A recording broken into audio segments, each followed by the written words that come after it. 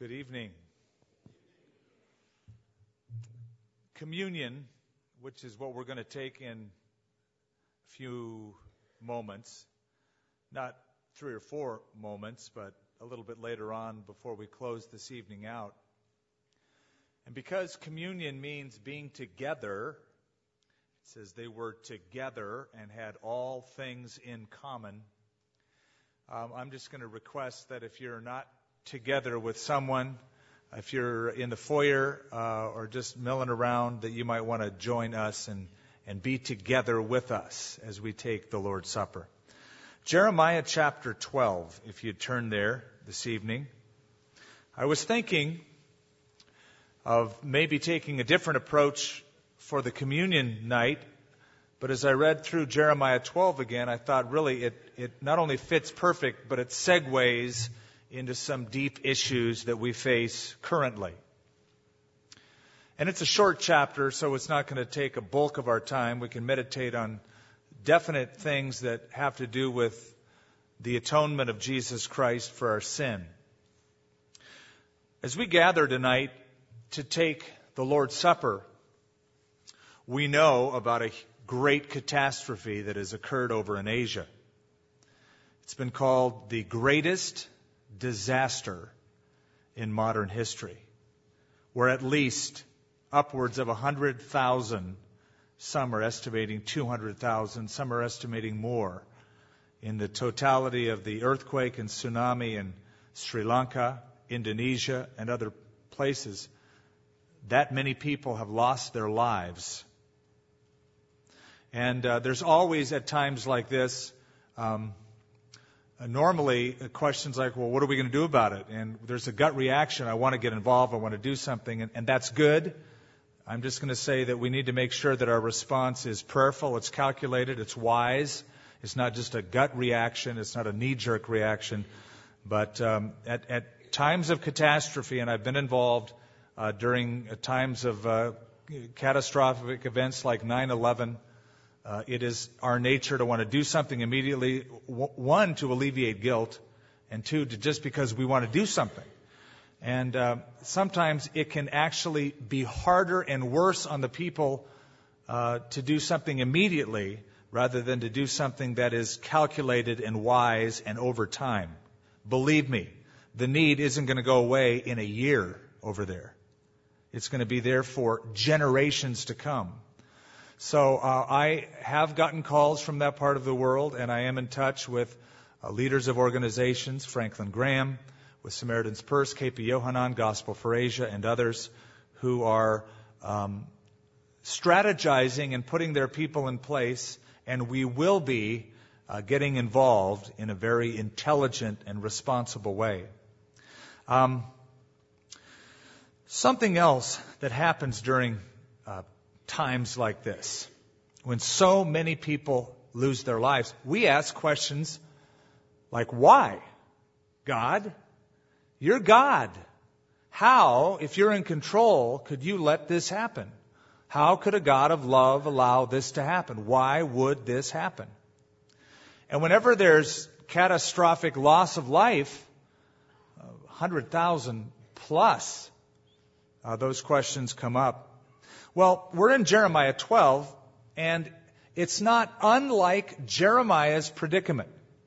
And I want to describe it to you and frame it for you, and then go through the chapter with you, at least in part, and get some of the answers to the questions, because you're going to discover something. God doesn't answer that question the way we'd like Him to answer it. He answers the question.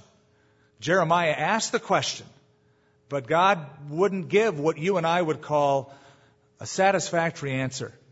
And it's important to see why. Jeremiah is facing a predicament on several fronts. As the video clip showed, he was the prophet during the time of revival. And I am certain that when Josiah, his friend, his compadre in the faith, was on the throne, he thought, ooh, this is good. We're on to something here. We're going to have revival. It was renewal, but it was not revival. The book of the law was found. People tore their clothes. They seemingly repented. They got very righteous. It only lasted, the commitment lasted for a very short period of time, and they went right back to doing what they normally do, which is typical. When 9/11 happens, the churches fill. When the Gulf War starts, the churches fill. People sing on the Capitol steps, and God is mentioned, and about a month later, who's God? That's what happened during Jeremiah's time with Josiah. Josiah went to battle, really when he shouldn't have gone to battle, against Egypt. Pharaoh Necho went to the valley of Armageddon. Josiah went north to fight with him, and he lost his life. His son was put on the throne, Jehoahaz. He was, I'm going to call him the 90-day wonder. That's all he lasted, 3 months, and he was off the throne. Because he was taken off the throne by the king of Egypt, who was flexing his muscles. He was now sort of in charge of the world at that time. And deposed Jehoahaz to Egypt and put somebody else on the throne by the name of Eliakim, the brother of Jehoahaz. For some reason, and I don't know what the reason is, so if you ask me later, I'll just have to say I don't know, but Pharaoh Necho changed Eliakim's name to Jehoiakim. Jehoiakim was on the throne for 11 years. The people didn't like him because he raised taxes. A lot. He was the tax and spend king of Judah. Nebuchadnezzar, over in Babylon, was flexing his muscles, and he would soon be the world dictator. He took Jehoiakim off the throne and put Jehoiachin in his place, a.k.a. also known as Coniah, a.k.a. also known as Jeconiah. So am I confusing you with all these names? You ain't seen nothing yet. He was on the throne for 3 months and 10 days.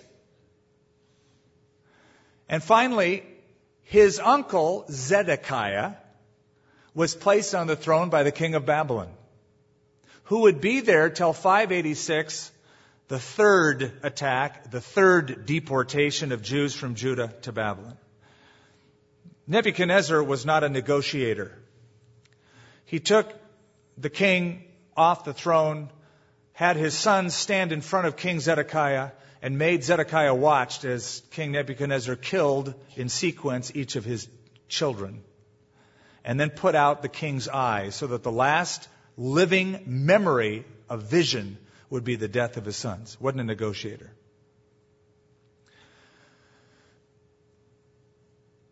Jeremiah was the prophet who faced all of these huge issues.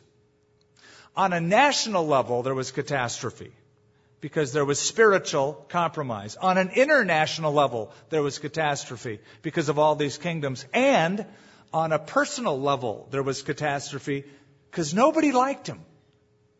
Nobody liked Jeremiah. They all wanted to kill him, silence him, because he predicted that Babylon would take over and even told Judah to cooperate with Babylon and they would live. So they hated him. Even people from his own town wanted to kill him. This is another reason why Jeremiah was so much like Jesus. There's so many similarities between this weeping prophet who weeps over Jerusalem and the man hated by so many and wanted to be executed by the men of Anathoth. Aren't you glad I'm not going to give you a test on all these names of cities and kings? In Jeremiah chapter 11, in verse 18, and I'm refreshing from the month ago that we were there, 6 weeks ago we were in this. Now the Lord gave me knowledge of it being a plot to kill him. And I know it, for you showed me their doings. But I was like a docile lamb brought to the slaughter. I did not know that they had devised schemes against me, saying, let us destroy the tree with its fruit. Let us cut him off from the land of the living, that his name may be remembered no more. But, O Lord of hosts, you who judge righteously, testing the mind, the heart, let me see your vengeance on them.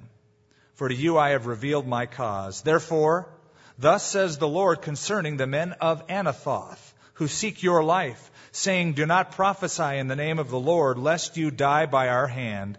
Therefore, thus says the Lord of hosts, behold, I will punish them, etc., etc.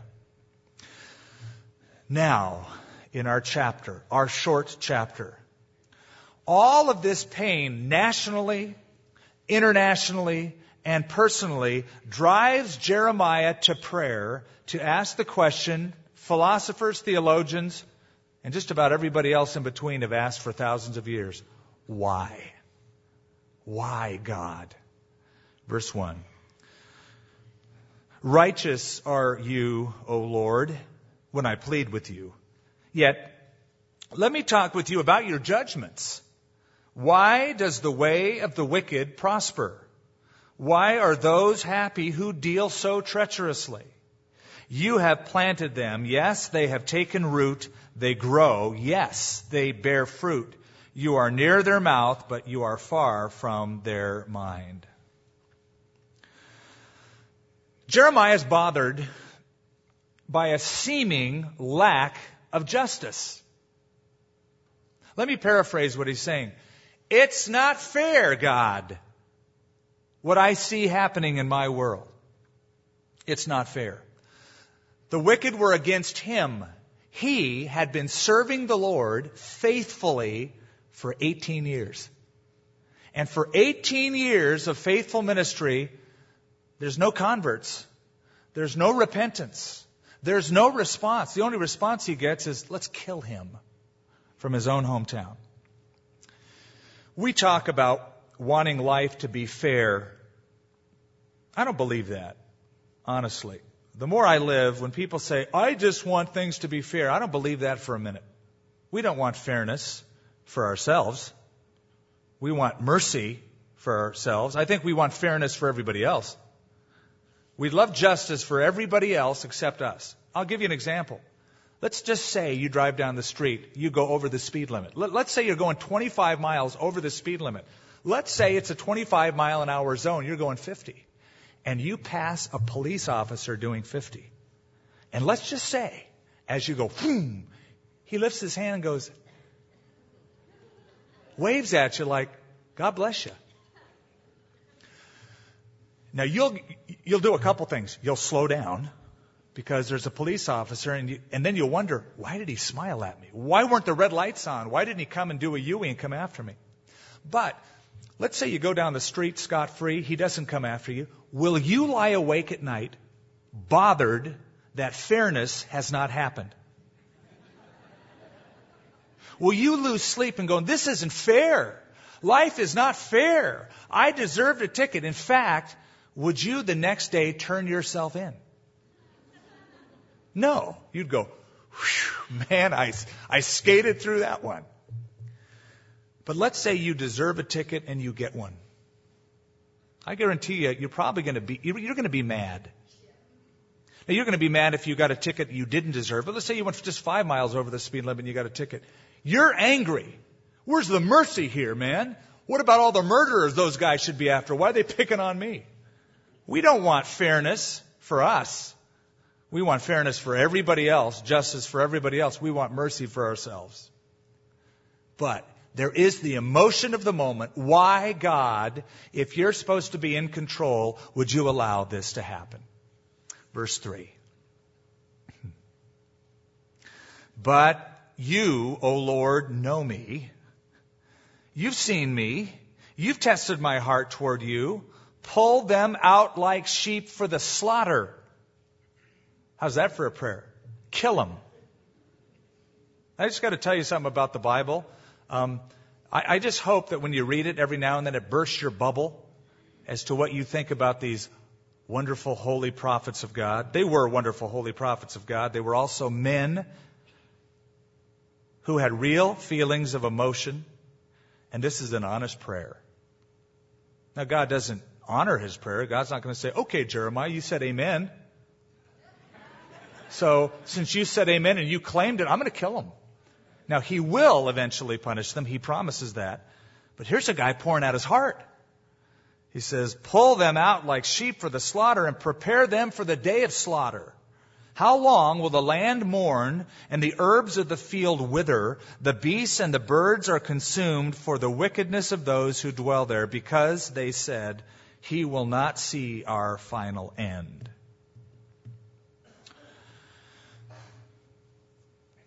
God, I've been serving you for 18 years.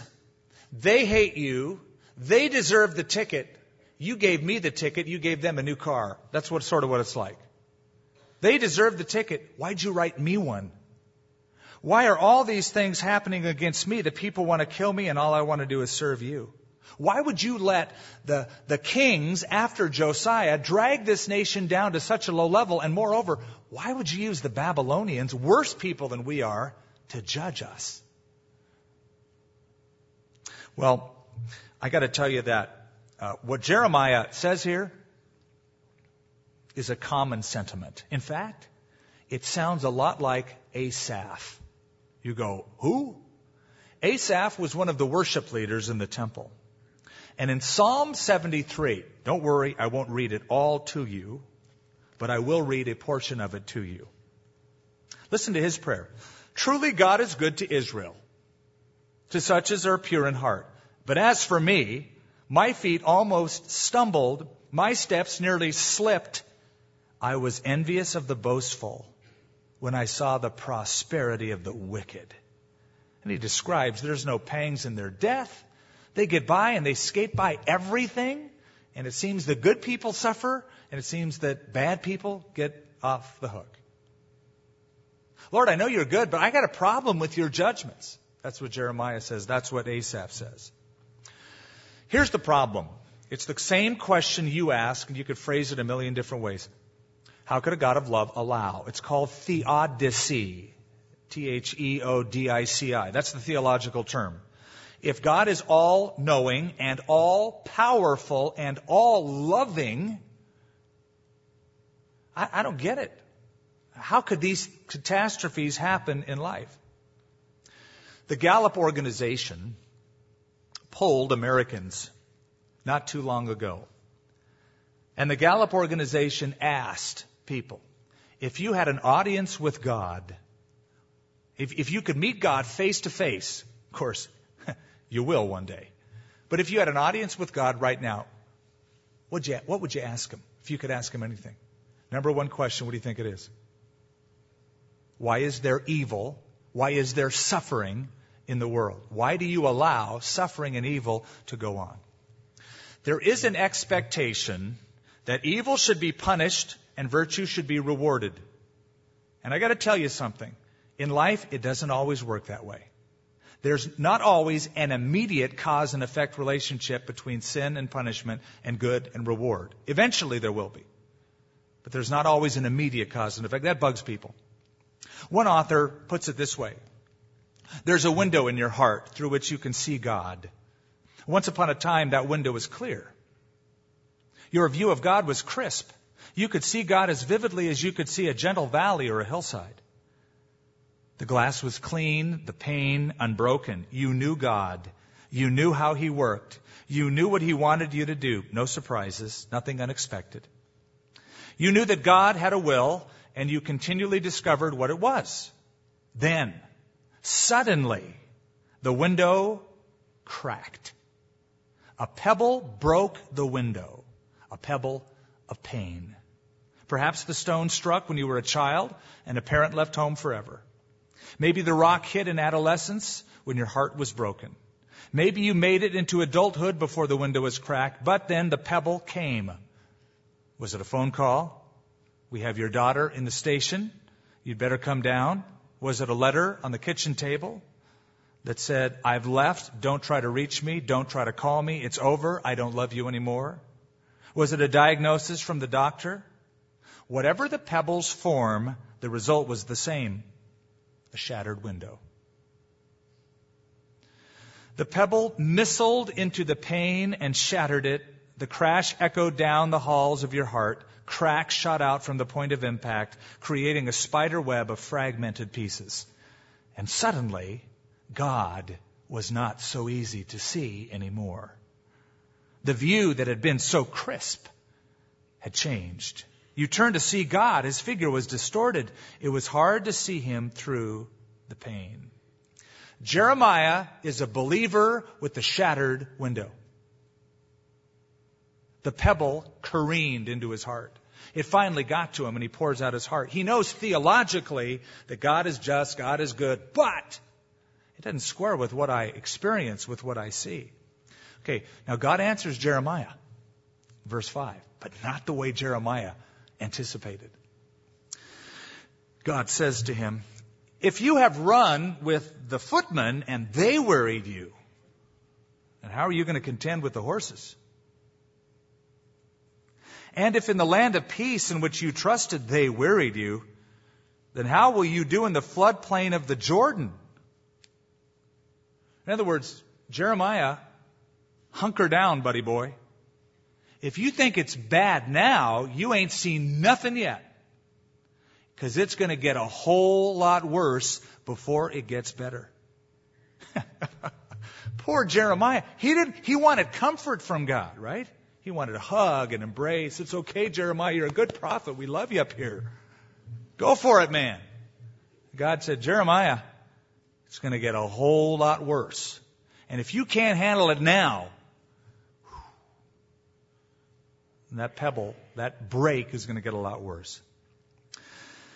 He says, if you run with the footmen, who's that? That's the men of Anathoth, right? They're the guy that said, we hate him. We're going to kill him, this guy from our hometown.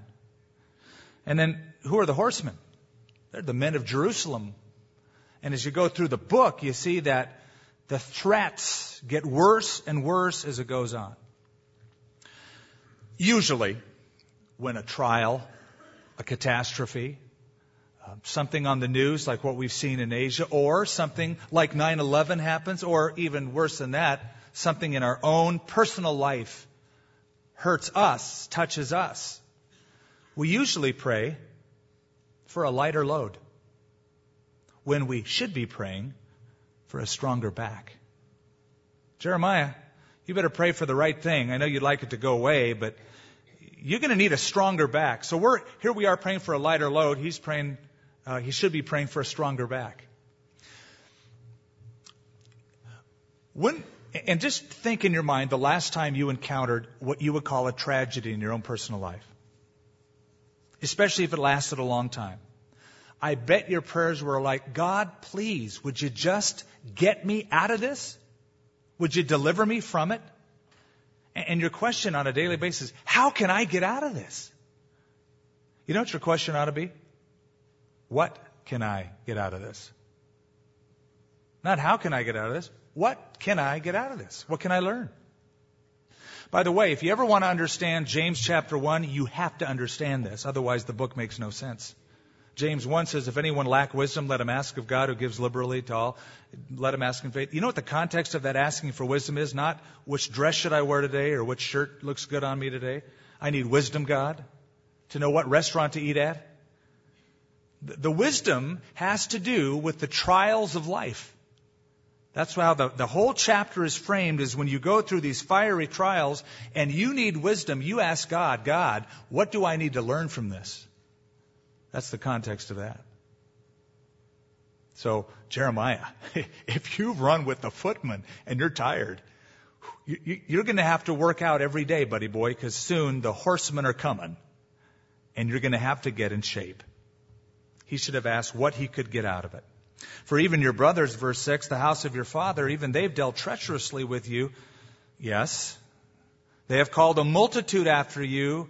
Do not believe them, even though they speak smooth words to you. God is preparing him for what's coming.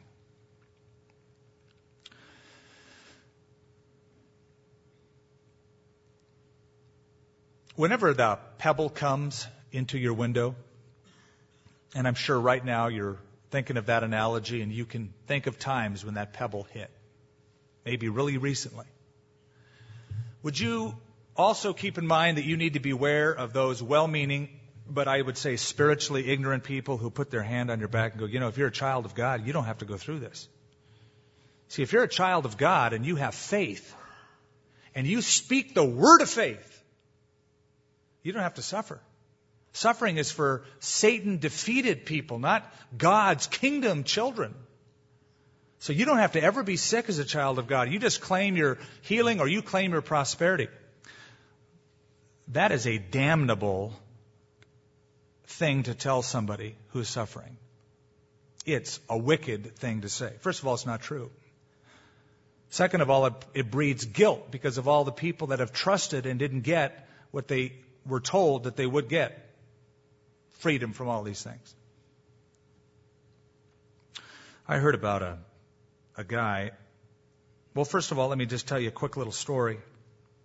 A family came to me in my fellowship.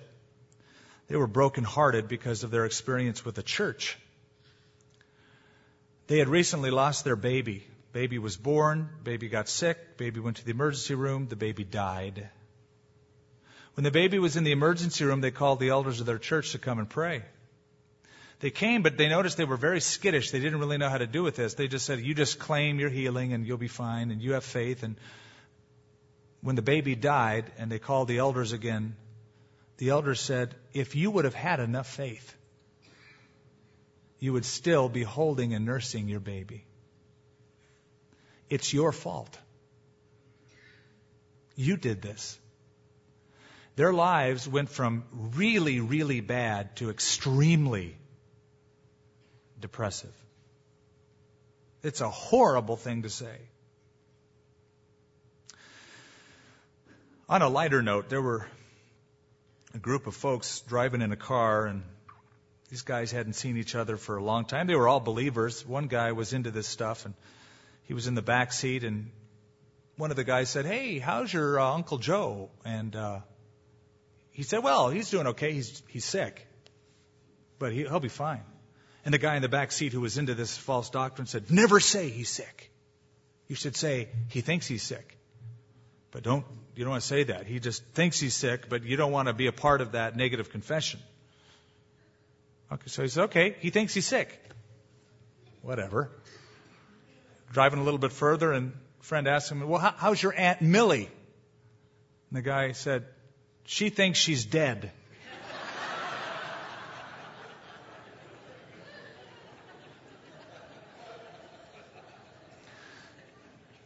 Now, let's quickly breeze through some of these verses, because in the next several verses, God himself is lamenting. He is crying. It's not Jeremiah that's weeping. It's God here that laments for his people, for the loss of fellowship with him, for the sin that they've committed, and for his desire to bring them back. And he uses several different analogies, word pictures, figures of speech, 7 altogether.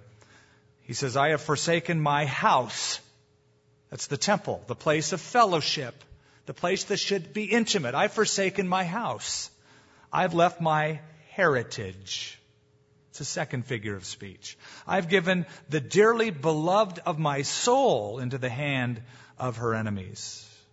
What a picture. Like my closest friend, the dearly beloved of my soul. My heritage is to me like a lion in the forest. There's another analogy.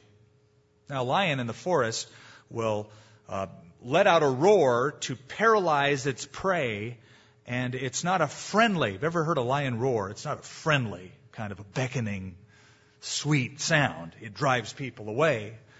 They felt cornered. They were growling at God. It cries out against me. Therefore, I have hated it. My heritage is to me a speckled vulture. Speckled vultures in the aviary world are oddities. Other birds peck at them and push them out of the nest because of their oddity. Israel, Judah, they were oddities. They were like speckled vultures. They were fighting against the God who loved them and blessed them and gave them a land. How odd. The vultures all around are against her. Come and assemble all the beasts of the field and bring them to devour. Many rulers have destroyed my vineyard. There's another figure of speech out of Isaiah 5. They've trodden my portion. Look at that word, my portion. The animal kingdom isn't God's portion. Plant life, God didn't care about the plant life as much as human life. Human life. People that he created in his image, those are the ones he loves. Those are the ones that he would say are my portion. They have made my pleasant portion a desolate wilderness. They have made it desolate. Desolate it mourns to me. The whole land is made desolate because no one takes it to heart. The plunderers have come on all the desolate heights of the wilderness. For the sword of the Lord shall devour from one end of the land to the other end of the land. No flesh shall have peace. They have sown wheat but reaped thorns. They have put themselves to pain but to no profit. But be ashamed of your harvest because the fierce anger of the Lord. So, how does God deal with the problem of evil? Tells Jeremiah two things. Number one, get used to it. You know, if you can't handle the footmen, the horses are going to be a lot worse. So, Jeremiah, this is life, okay? We live in a fallen world, buddy boy. Ever since Adam and Eve sinned, bad things have happened. So we live in a fallen world, and it's going to get worse for you. Get used to it. Second thing God says is that one of the reasons there's evil is these people that I'm about to judge really deserve it, Jeremiah. They were my heritage, my portion. They've turned into vultures and lions. They've fought against me. So all that I'm going to bring upon them in terms of disaster, they brought on themselves, and my judgment is well deserved. And it's going to look like evil, but that's one of the reasons there's evil, is because of my judgment upon them. And there's a third reason for the problem of evil. Verse 14. Thus says the Lord, against all my evil neighbors who touch the inheritance which I have caused my people Israel to inherit, behold, I will pluck them out of their land and pluck out the house of Judah from among them. Then it shall be, after I have plucked them out, that I will return and have compassion on them and bring them back, every one to his heritage and every one to his land. Now here's the third reason. Listen carefully. Number one, we live in a fallen world. Get used to it. Number two, I'm going to judge them. They deserve it. But number three, it ain't over till it's over. You say, it didn't say that here in the text. No. What he's saying is, I will punish those wicked Babylonians eventually. Eventually, I'll get to the Babylonians. Don't worry about it, Jeremiah. I know you're worried that because the Babylonians are worse than Judah, why would I do that? But I'm going to chastise my people, and I'm going to bring them back into the land after 70 years. He had said that, and he'll say it again. And then I'm going to punish those who have fought against my people, my inheritance, the land of Judah. So eventually God will punish evil. In a few moments we're going to pass out the elements and we're going to consider the Lord's sacrifice. The cross. The cross of Jesus Christ is God's greatest accomplishment in Christ the first time Jesus came to earth. At the first coming, at the incarnation, the greatest accomplishment of Christ was to atone for the sin that would bring judgment upon the world.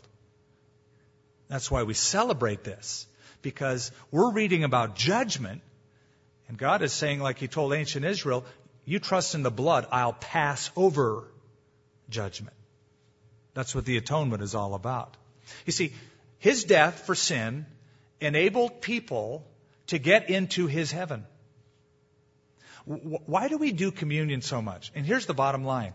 We would not ever be able to get to heaven unless Jesus came and shed his blood on a cross, the perfect person who ever lived, the perfect atonement for our sins.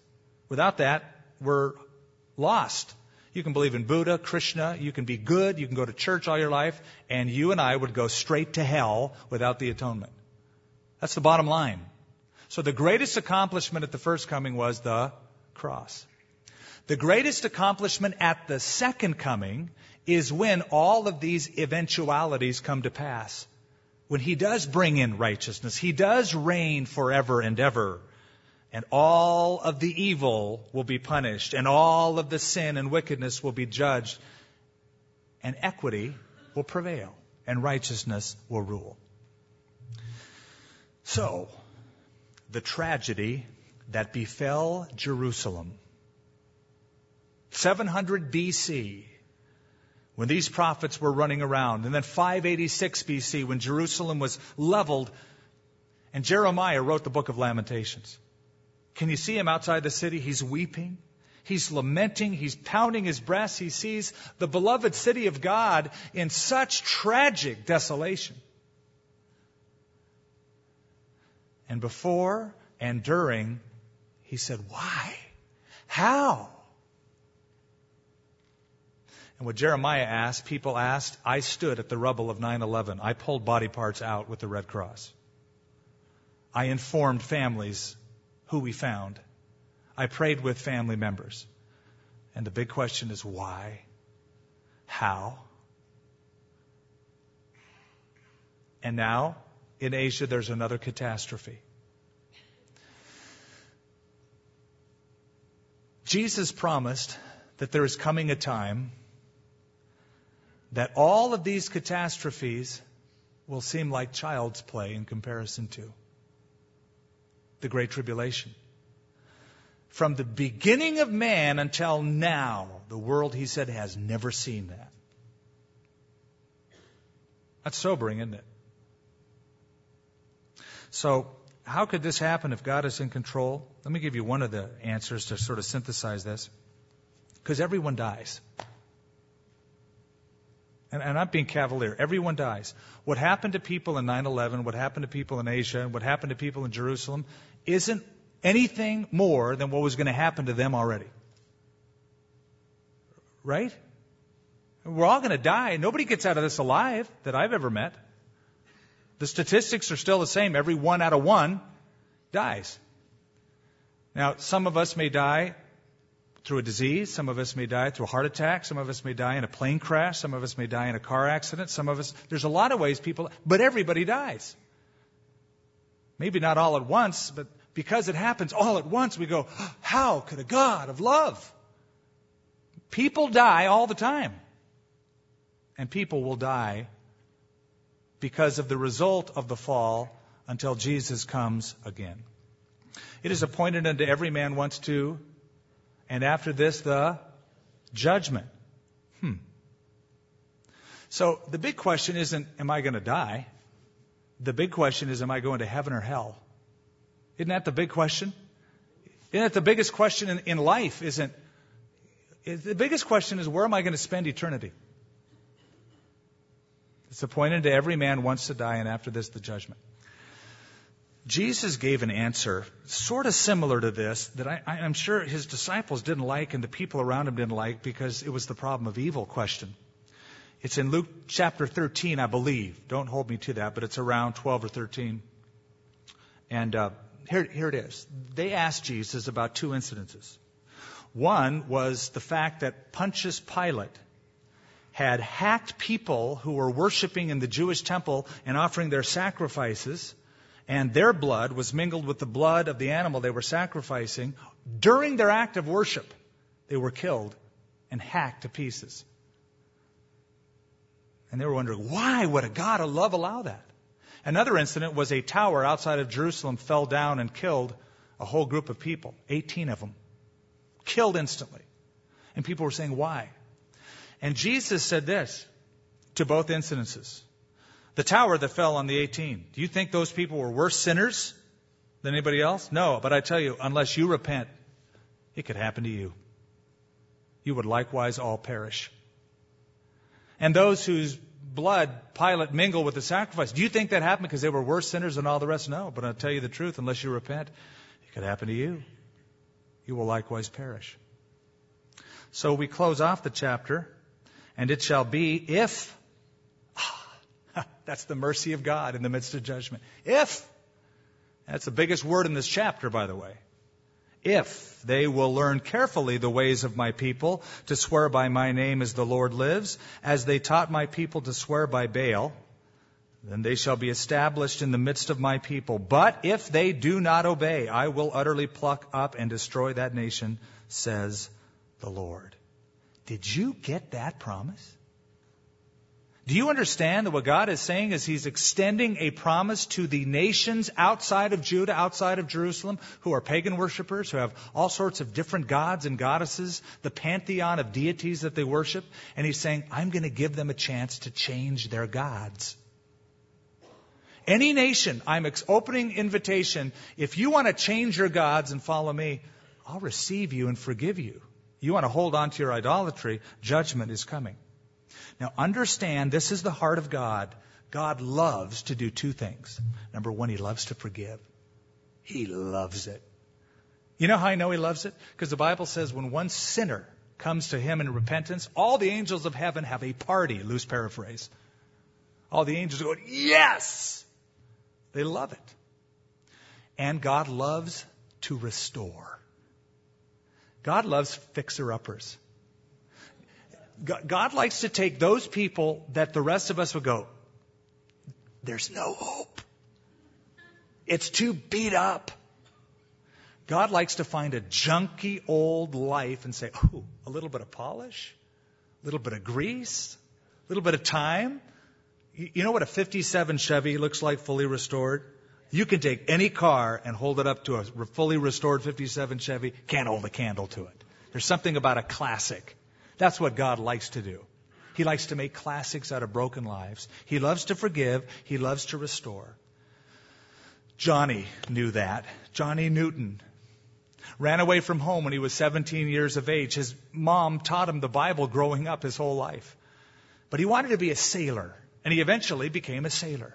But his mother died at a young age. He was heartbroken. He turned to the evil side. He got so bad that he wrote in his memoirs, as if he was boasting, that he could swear, curse, for 2 straight hours without repeating himself once. He became an alcoholic. He joined the Portuguese slave trade and sold human beings for profit. He almost died because he was so drunk and he fell overboard. Somebody saved him. He went back to England. On the way back, he called out on the name of the Jesus that his mother taught him when he was young. He became chaplain to the British Parliament. But we know him best for his autobiographical song, Amazing Grace. How sweet the sound that saved a wretch like me. I once was lost, but now I'm found. Was blind, but now I see. We're at the Lord's Supper tonight. And we can all, if we're true believers, we can all take that song and personalize it, can't we? I've always noticed something about false believers. They don't know their own sin. Oh, I'm not a sin. Who are you to tell me, young whippersnapper? Well, I'm not that young anymore, so you old whippersnapper. You know, it's amazing grace, how sweet the sound that saved a wretch like him, her, them. But true believers know their own condition and their own forgiveness and their own restoration. They go, I was a wretch. I was bound to hell, but He saved me. Now, I'm going to ask you another question before we close and the communion board comes up and we take these elements. And we deal with the ultimate solution of the problem of evil. Jesus died on the cross to eradicate the sin that brought the evil on the world. And He will ultimately judge and will ultimately reign. But you ask yourself this question. Because the Bible says we're to examine ourselves before we take the Lord's Supper and never to take this unworthily. Never to take it in a flippant manner and never to take it unless you're a true believer. And you ask yourself as we pray, have you authentically, really surrendered your life to Christ? You may be the finest, most religious, sweetest person and not a Christian. I've seen it for years. You ask yourself, do I belong to Him? Have I surrendered my life to Christ wholly and completely? And if not, then say honestly and truthfully, would you save a wretch like me? Because God loves to forgive and restore, the answer is going to be yes. But you have to receive that. Let's bow our heads. Lord, You are so gracious. And You love fixer-uppers. Our problem as men and women is that we like to always think of ourselves as the latest model instead of fixer-uppers. We don't like to see ourselves as anything but in high esteem and wonderful, but Your Word tells us that Jesus was born to save sinners. Only sinners get saved because only sinners recognize they need a Savior. And thank you, Lord, that you sent Jesus, the Savior, the only way, the only truth, the only life, to this earth. And tonight we're celebrating the atonement, the greatest accomplishment at His first coming, the atonement, the cross. Looking forward to that second most wonderful accomplishment when you rule and reign, set up government, change everything, bring in total righteousness, settle all accounts. Thank you for your mercy. And one day we'll thank you for your justice. But tonight, Lord, you're here to extend more grace and more mercy. And I pray, Lord, if anyone has gathered here in this fellowship of believers, in this family, in this community of your children, if they're honest with themselves, they sense now that they're on the outside looking in rather than being true insiders. Lord, you don't want that. You want them in. You want every single person saved. You want every single person a worshiper. So, Father, would you touch any heart that doesn't know you or isn't sure? And you just keep your head bowed. And you just think about this whole moment. And if you're here, and I don't need to go into further detail other than if you're willing and ready at this point to receive Christ as your Savior, that's what it takes to get to heaven. There's no other way. That's what it takes to get rid of sin. That's what it takes to get rid of guilt that everybody has. If you want to do that and you haven't done it yet, or you're not sure, or maybe you did it a long time ago and it's like meaningless at this point, you want to surrender your life to Christ. As we're praying, our heads are bowed, our eyes are closed, but just in this quiet moment, would you raise your hand up in the air so that I can see it, and I'll pray for you as we close. God bless you, ma'am. Anyone else? Raise the hand up. God bless you over here to the side. Anyone else?